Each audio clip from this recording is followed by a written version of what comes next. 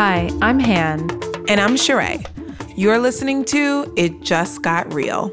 So Sheree, we've been hanging out in Mexico this week. I should really say co-working because the hanging has been minimal. It has been minimal. While it sounds luxurious, but I want to be really clear that we are working. This is not a vacation. But we did get to have a brief hangout the other night over dinner and spend most of it talking about work, which is us. Why? And you had a moment. You had a moment there, didn't you? I did. So my moment this week, folks, is actually a real-time, real-life moment that happened.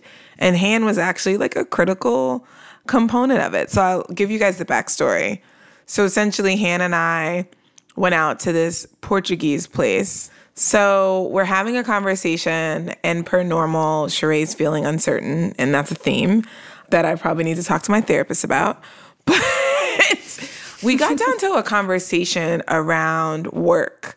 And it reminds me of a quote I saw on Instagram a couple of months ago that was you don't need a mentor, you just need to do the shit. It's you're always searching for answers for a thing, but the reality is you're actually not doing the things you know you need to do. But my moment really was realizing that one of my challenges is not having discipline around creativity. And so I'll give you guys some background on what's been happening. So Tastemakers recently pivoted, I'll say expanded, because I am not leaving travel, contrary to what March might have felt like. We've definitely added a new product line in this membership.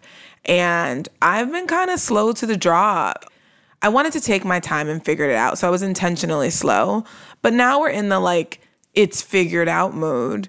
And the level of creative output required of me in this new business line on the daily is pretty significant.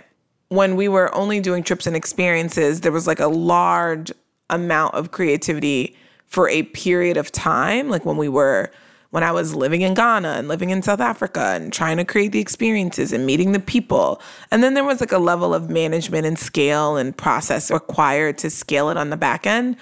But with this, it's I'm the person on my team that in many ways understands what this membership needs to be. And so it requires a constant sort of pulling out of what would be an interesting conversation, what would be something cool for our members, on top of that, there's all the other creative work I do at Tastemakers. I'm still our product designer. I'm still our marketer. I'm still our Instagrammer in chief.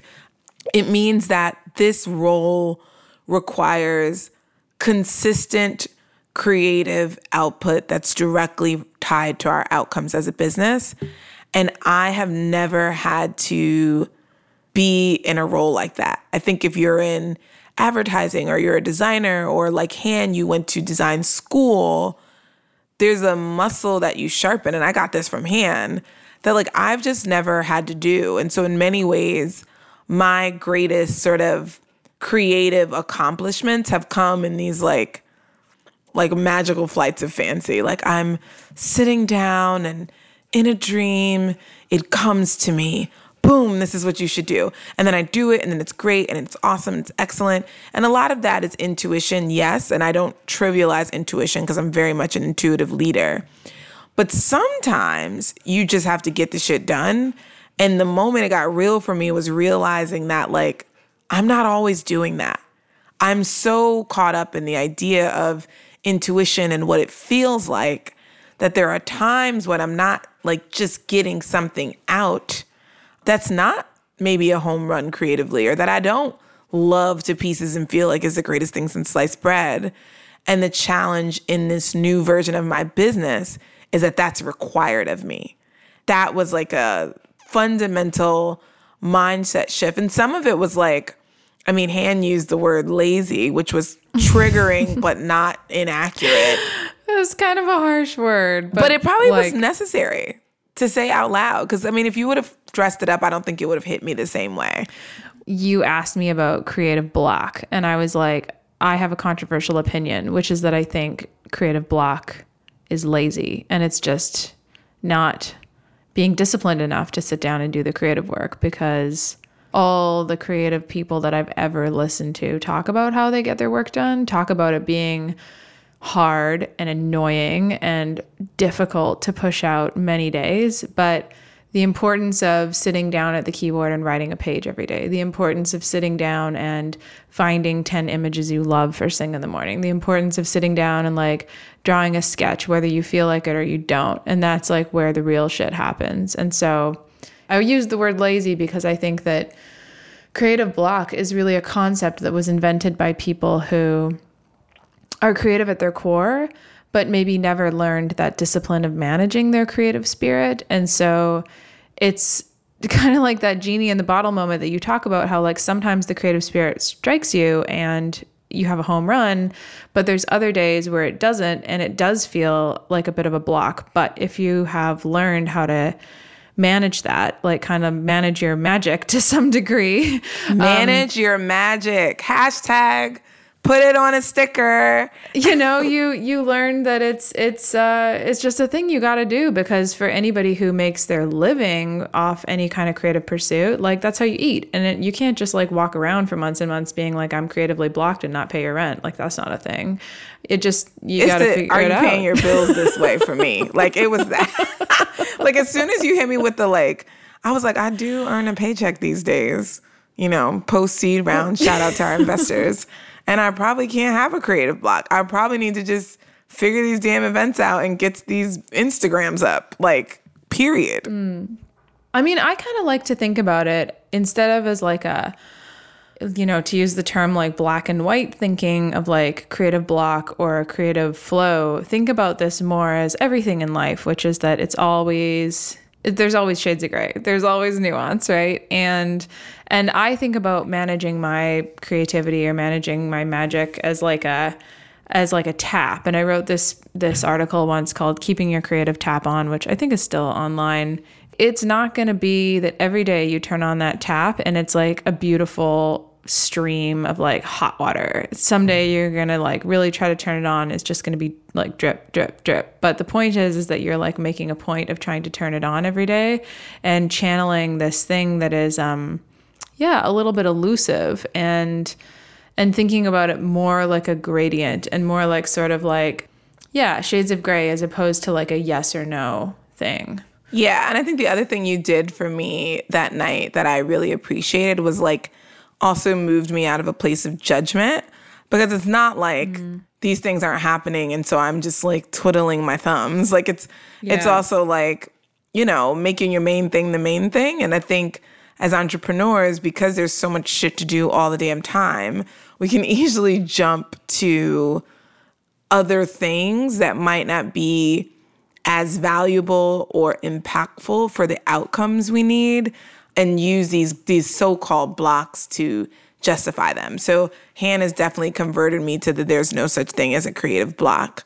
And I'm like really excited about trying that on for size as an approach to how I do my work, but also to work with my team. I think really motivating everyone to sort of understand it's not always going to be a home run, but that shouldn't stop forward movement. And I think specifically for creative things, it's really important to think about those ways. And it does also feel like building a muscle, because I feel like if you're doing it every day, it also creates like the systems to allow it to be more repeatable than the genie in a bottle, you know, lightning in the bottle or whatever they call it moment. Like I think that's a part of it too. And yeah, so I'm trying that on for size.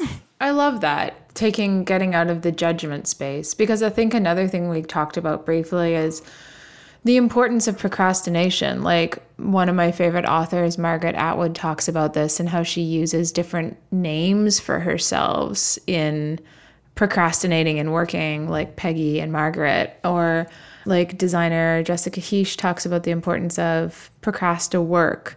And like procrastinating can actually be valuable. There's like sometimes there's things that we're doing that seem like we shouldn't be doing them. Our adult brain is like, don't do this. But for example, I think one of the things I mentioned to you is like when I'm really stuck, I work on something else, and that usually unsticks me. So like having this concept of having like 2 canvases at the go at the same time, which is something my old painting instructor taught me, or like going on a walk when I feel really stuck, just getting up and moving around. Often I'll like get up and like do the dishes in my office or something, which seems like procrastination, but I know from experience that like moving and some kind of physical activity will usually unstick me, and the idea will happen when I'm like scrubbing a dish or something. So like finding out what your personal systems are to keep the tap on is like part of the work. Yep, the work. I feel like the work is like the word of 2020.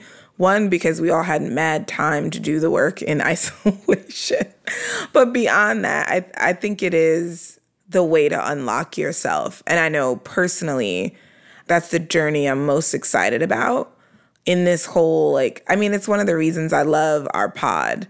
I love Got Real Pod because it's a way to sort of, like, when I listen to it, I learn so much about the things I've done week over week that were tension points, and I kind of work through them in real time with you and uncovering what keeps your tap at least dripping. Like, if it's not like pouring out, like at least going, you know, because and it's not gonna be right. Like look at like the careers of great artists. Like Prince recorded, I don't know what, 37 studio albums or something. Not every single one of them was a hit, and like that example goes for any great creative person. Like everything is going to be like ebbs and flows. And like I remember once a friend saying to me, his partner is a songwriter, has written a bunch of like huge chart-topping hits. He was like, yeah, well, you know, like she's having a really good like creative moment right now, so we're just gonna like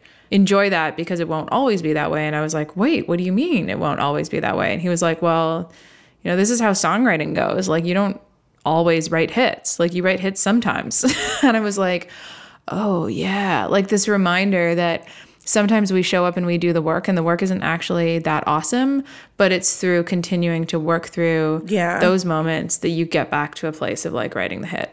Yeah, I love that. You also shared a quote with me that I wanted to share with our listeners because read it. For those that don't know, I'm moving back to Brooklyn next week, and I'm really excited because I think I am going to write this quote out and put it on a wall somewhere.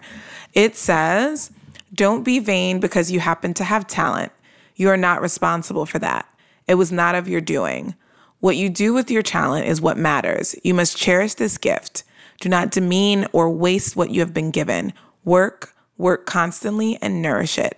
And that's from Pablo Casals. That quote really spoke to me because I often say to people that I feel like I'm at like maybe 70% optimization of self. And that's like work, personal life, mom life, all the lives. And I know that like there's a lot of opportunity for me to really look at like how much of am I pushing these things that I have gotten naturally or, you know, through my journey. Like, where is the stretch and how am I pushing it and how am I sort of incorporating that into the things I'm trying to do? And so I love this idea of like nourishment and work as dual sort of streams and flows. And I was really, really thankful that you shared that quote. And I think you said that was from your cello teacher.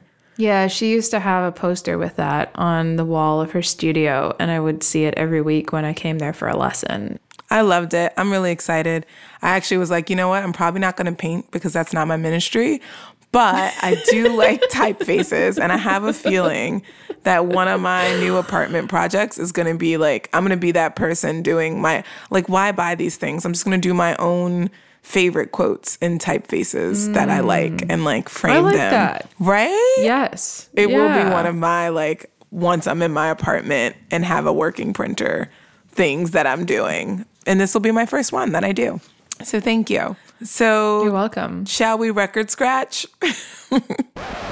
Well, speaking of doing the work, it was just this morning, actually. I was listening to the New York Times Daily, which I listen to that podcast all the time. And it was just a really interesting and really emotional and intimate story about these white suburban women in Ohio who are hoping to swing the election for Joe Biden, and just these really very personal moments of them talking about how their complete worldview had changed over the last 4 years. And these were people that, you know, previously were Republican voters or had voted for like a minority third party or not voted at all. And it wasn't that the political candidates had changed for them. It was really that their values had shifted. And it was just kind of like stunning to hear them talking about changing their mind on things like pro-life, and that being like, for example, you know, like a very intimate personal decision that anybody should be able to choose whether to have an abortion or not. And I was like almost like choked up this morning listening to this podcast. I was like, oh my damn, God. New York Times, this is really good like investigative reporting, but you just don't hear about people doing the work like that. And I guess to follow the theme of 2020 being about doing the work, it was like, these are women that are like really putting in the work to challenge their own assumptions, their opinions, the ways in which they were raised, like everything, and then share that message with others. And what was really touching about it, and they didn't go into this on the podcast, but I suspect that it was part of it, was the community piece, like creating these groups on Facebook, creating content to share with the other members of the groups. Like in particular, they referenced a piece of content that was about how they were reframing Trump calling them, quote unquote, suburban housewives, and like how frustrating that was to hear as a woman in 2020 that has chosen to be a stay-at-home mom. Obviously, it's not 1950 anymore. Right. No one's like vacuuming in their, I don't know, their frilly apron or something, right? And just like how out of date that statement was, and to like poke fun at it and do it in these really smart, very sophisticated, like content savvy ways, where it just kind of really made me think about like, damn, y'all really learned something using Pinterest and Instagram to be able to do this shit. Like they love like Pinterest, unleashed though. the force, you know, the force of content creation, right? Like these people are savvy. Like they really know how to make things. They know how to tell stories creatively in sophisticated mediums. But yeah, where I was going with this was just like the community aspect. Like I imagine that there's probably a large part of it, like they talked about this one group, Red Wine and Blue, about them like getting together over these, like sitting around a fire pit in someone's backyard and having a bottle of wine together. And like, I imagine the community aspect and the opening up to each other and the intimate moments is where like the real work is happening. And it was just kind of like a wow moment, you know, like especially right before the election to listen to that. Their kids and motherhood were like two big topics. So one was George Floyd calling out to his mom, and that being really like a call to all mothers, and that really resonating with them. Wow. That was like one big part of it. And then the other one was their kids, like having to sit at the breakfast table and explain to their 7-year-old like why the president won't wear a mask. Like, so it was family values, but in a way that we haven't maybe seen being like the leading conversation in America before. Honestly, I'm choked up right now. Like, to be honest, like just hearing that, like, because part of me is like super empathetic, and I'm like, I'm really glad to hear that they could identify his humanity enough to tune into such a nuanced part of that story that I feel like mostly moms have been paying attention to. But then the other part of me is like, I mean, I think this record scratch for me is like, what are white women doing in 2020? Like, that's the name of the record scratch. Because I was so angry when the data came out around like why Hillary didn't win. And not just because I was a Hillary Clinton supporter, but also because I was just like, so you guys just don't see what's happening in the world. And so part of me is like happy that like, one, there's like at the self-organizing level of conversation, because to your point, I think that's where change happens. But like, there's definitely another part of me that's like, where the hell have y'all been all this time? Like, why are you just, but like, I also think that that's not useful. However, part 2 of today's record scratch is like, Amy Barrett is definitely going to be sitting on the fucking Supreme Court. Like, this is happening. Yeah. I'm also angry. I'm also like, fuck, like, why couldn't you see that Black people were human and cared about the moms before? Like, why couldn't you do all these things before now our Supreme Court is going to be so fundamentally different than the majority of our electorate as a American society? Despite Trump being what he is now becoming one of the most consequential presidents of our generation, sheerly by the number of Supreme Court justices that he's appointing. And the fact that like the long game that the Republicans have been playing of gerrymandering districts and all of this stuff is basically adding up to this moment now. And I feel like I'm encouraged to see people are changing their minds. But there are things that literally, it has happened. And it can't change for like a long time. Generations. Amy is young and poppin'. Like, she good. Like, she like, literally, I am happy they're coming around. But I'm like, save us expanding the number of justices on the court, we are like royally fucked. Yeah. America needs to be more uncomfortable because I don't even feel like the media is reporting this in the way they should. Like, yeah, like I will be the first to admit that my understanding of American politics is not as deep as it could or should be as a non-American. But like, well, you're Canadian. I'll give you a pass. I don't understand how anything is going to get done over the next 4 years. If, for example, Joe Biden wins, like, how do the Democrats like pass any laws? Well, they'll pass legislation. How are things going to function? The problem is going to be if we can go from like, I'm going to vote for this president differently to like, I'm now going to organize more at a local level and then drive different people to the House and more importantly, drive different women to the Senate specifically. Because right now you've got like Murkowski and Susan Collins. Murkowski's already said she's voting to confirm Amy Barrett. But we need these women to kind of take one step further and sort of now organize and be active players in the shaping of our legislation. Because, I mean, if anybody challenges these precedents and it's not stopped in the courts, it's not the new laws that are the problem. It's the protection of what has already happened.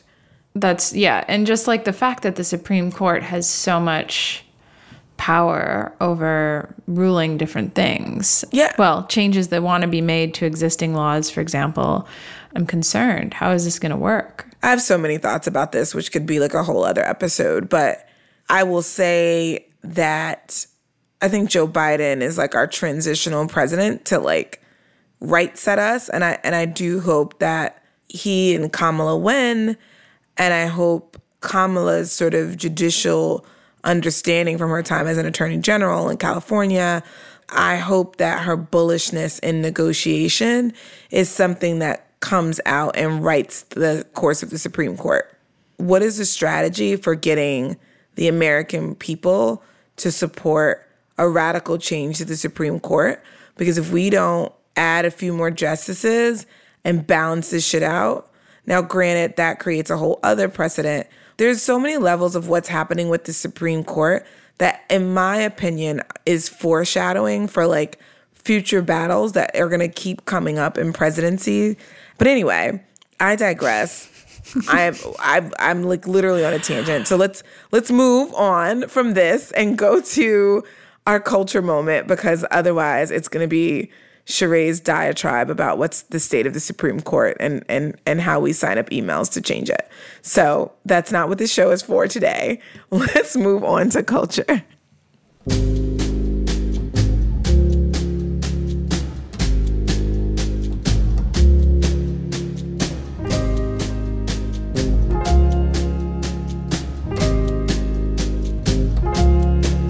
I need to know this, my love. I need to understand the meaning of your words. The other thing that I learned a lot from you about this week is how to purchase a delicious chicken. So how to purchase a delicious chicken. It sounds like a really funny YouTube video or like TikTok. Like it sounds like a skit. Like it sounds like a sketch comedy. I mean, it kind of looked like it. So, all right, I got to tell you. So on Saturday, Sheree and I took like half a day off. I was like working Saturday morning, Saturday afternoon. I was like, I need an unstructured day, girl. I can't like need to be somewhere at a specific time today. Mm-hmm. Like I just can't. And so Sheree was all about being a patron of the Mexican streets, as she put it. Yeah. And we got some cash out and went to the very non-touristy part of town. And when we were dropping a friend of ours off in the car, she noticed there was like a line out the side of this, like, I guess you call it like a Mexican like chicken shop. So like a pollo asado. So Sheree's like, we're going to go there because there's a big line coming out of that place. Like this is where it's popping. So within seconds, like it hasn't even been a minute, and somehow like Sheree is already inside the chicken shop with the owner, checking out the grill and being like, take pictures of me with him. And I'm just like, it was one of those moments where I just like turned my head for a second and like turned it back and I was like, wait, what are you doing now? And she knew his name and they're having a whole story and like talking about how he makes them and like everything. And like, as we walk over to the bakery to pick up some other snacks while our chicken is cooking, I'm just like, how did you even do that? And Sheree's like, this is just how I roll. This is like how I find the places, make the contacts. And it was just such a culture moment. I mean, we had such a good time, and Raul cooked us the most delicious chicken. Uncle and I have, Raul. like, all the photos in the world to prove it.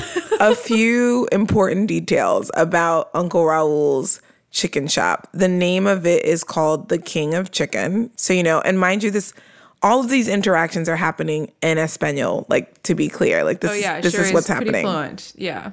My favorite part of this whole moment with Uncle Raul was understanding that like flexing is a universal part of the culture.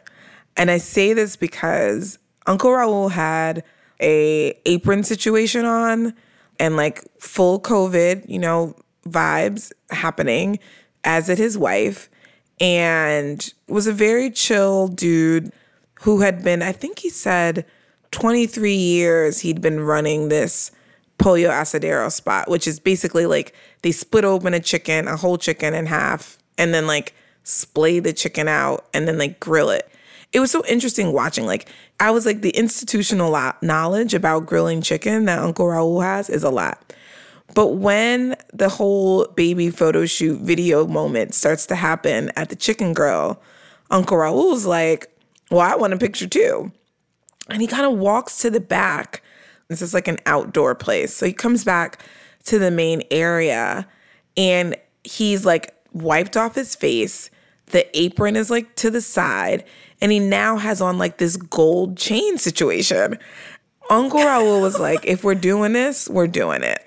And like leaned all the way into this like photo session moment. Next thing we know, his wife is like showing us her tattoos. We're having a tattoo conversation. Hannah is showing off her tattoo. It's like a whole, like we've become a part of the King of Chicken Playa del Carmen. Like we just become, that's where we are. That's our life. And so every other moment throughout the day is that. Like we are rolling to the bakery where we ate more gluten than we're supposed to in a week, in a day, because Mexican pastries are the bomb and you might want to get involved.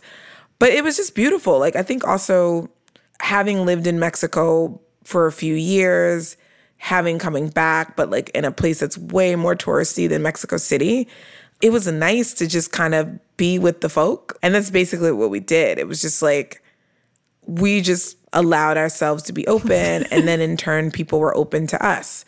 It was just so fun. And there was a lot happening. And I think, I mean, for me, someone who travels all the time, like this is like what I live for. Like I live for meeting the Uncle Rauls of the world. And like we're peers in this whole life game. it was just beautiful and dope. And I was so happy we got to do that together and that you were like down to roll with me. Of course. I love that stuff too. I was just so impressed with your ability to, it was just like watching a pro. Like I turned around for like a second, and before I realized, it was just like all of a sudden we're like friends with Raul and we're getting the best chicken on the grill. And like I know that wouldn't have happened if you hadn't have been there. Oh, look at us. Please go on vacation, workcation with your podcast co-host, because this is what happens. I feel like we've got a couple of other culture things. I know you had something. Oh yeah, we did our first like Discord Q&A for our community on Friday night, and it was super cute. We had Iris come in and talk about the video edits that she makes, and I would highly recommend checking out her work on Instagram. If you don't know her, her name is AIRIS. That's how you spell Iris.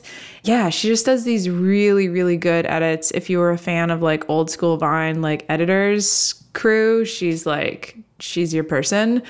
Excellent looping, really thoughtful, borrowing a lot from different types of films. And she was so giving with her knowledge. She shared a whole list of films she's inspired by, a whole Spotify playlist of tracks that she's inspired by, and just for like someone who's still in high school doing this stuff alongside all of her schoolwork, I was just so impressed is the only word that I can really use to describe Iris's work. So yeah, that was a whole culture moment on Friday night. That was really cool. I love that. My only other sort of moment for the culture was a discovery of a new artist. So a friend of mine sent me a song that was really dope, and it was called Stun Me by this singer-songwriter out of the UK called Liam Bailey. And I then binged like his whole, I think it was his 2014 album, and it was incredible. So I love discovering music that like came out forever ago, but it's like new to me. And so I was really happy about that. So Stun Me by Liam Bailey is the bomb, and thank you, friend, for sending it to me. And then also track. It's dope. And so I just wanted to like shout out singer-songwriters, because the music you make is often like, I can discover it 10 years later and it's often still dope and beautiful and amazing. And so I was really happy to discover some new music this week. I guess it's time for takeaways. I don't have a ton. I think I'll just focus on two. One is that consistency and discipline really are the measure of everything. Oftentimes, we go looking for answers and solutions and advice and sort of tell ourselves that we don't know the thing, but in reality, we just have not consistently and with discipline delivered what we know, or done what we know to be true, or what we know to be at least what we think. And I think for those of you who are entrepreneurs or just trying to move the needle forward in life, I would say, and this is something I'm doing myself, when you're in that moment where you're like, is this going to work? Or I don't know, or maybe I need to ask, I would say make that first check-in with yourself. Have you consistently done the things you think will work, or you think will move the needle forward? Assess that, because there's probably a shit ton of things you can learn before you go to like the external, please solve this for me. And I think that sort of blends with what I know to be takeaway 2, which is creativity is not magic. It can feel magical. It can create magical experiences and things for other people. But the art of creativity is not magic in and of itself. Making it magical actually makes it feel unattainable. Mm-hmm. It does a disservice to it. It does a disservice to it for sure. And so I think for those of you who are creative or doing creative work, don't devalue creativity or your work by making it magic.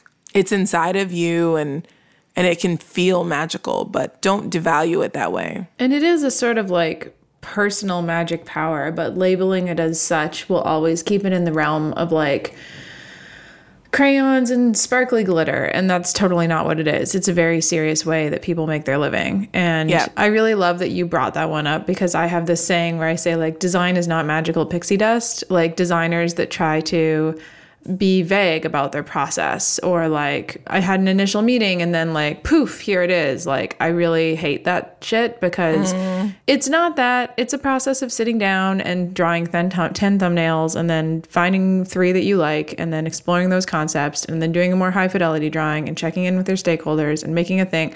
Like, there's a process and it works, and you can just get it done, and it's repeatable, and it's not like making these things sort of like this magical power is what keeps them out of the boardroom. It's like what keeps them out of having a serious conversation and being talked about within companies as an important aspect of the company's ability to get things done and make money. And when you look at all of these great companies that have made a ton of money off of creative tools or creative processes or helping people feel more creative, it needs to be given the gravity and the respect, but also just treated like any other function of the business. Absolutely. Couldn't have said it better myself. On that note, you guys can find us on all the places you listen to podcasts, Apple, Spotify. If you go to our Instagram, there's a little cool link, and it'll show you all the places you can find us. You can also tweet us at GotRealPod, send us an email at yo@GotRealPod. We'd love to know what you're thinking. We're like winding down 2020 and like fastly approaching the new year, and we're going to be doing some new things in the new season. But it would be great to have you guys' feedback on like what's been working for you as a listener.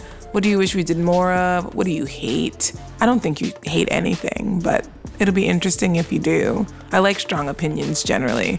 But yeah, thanks for listening, and we will see you next Thursday. Bye.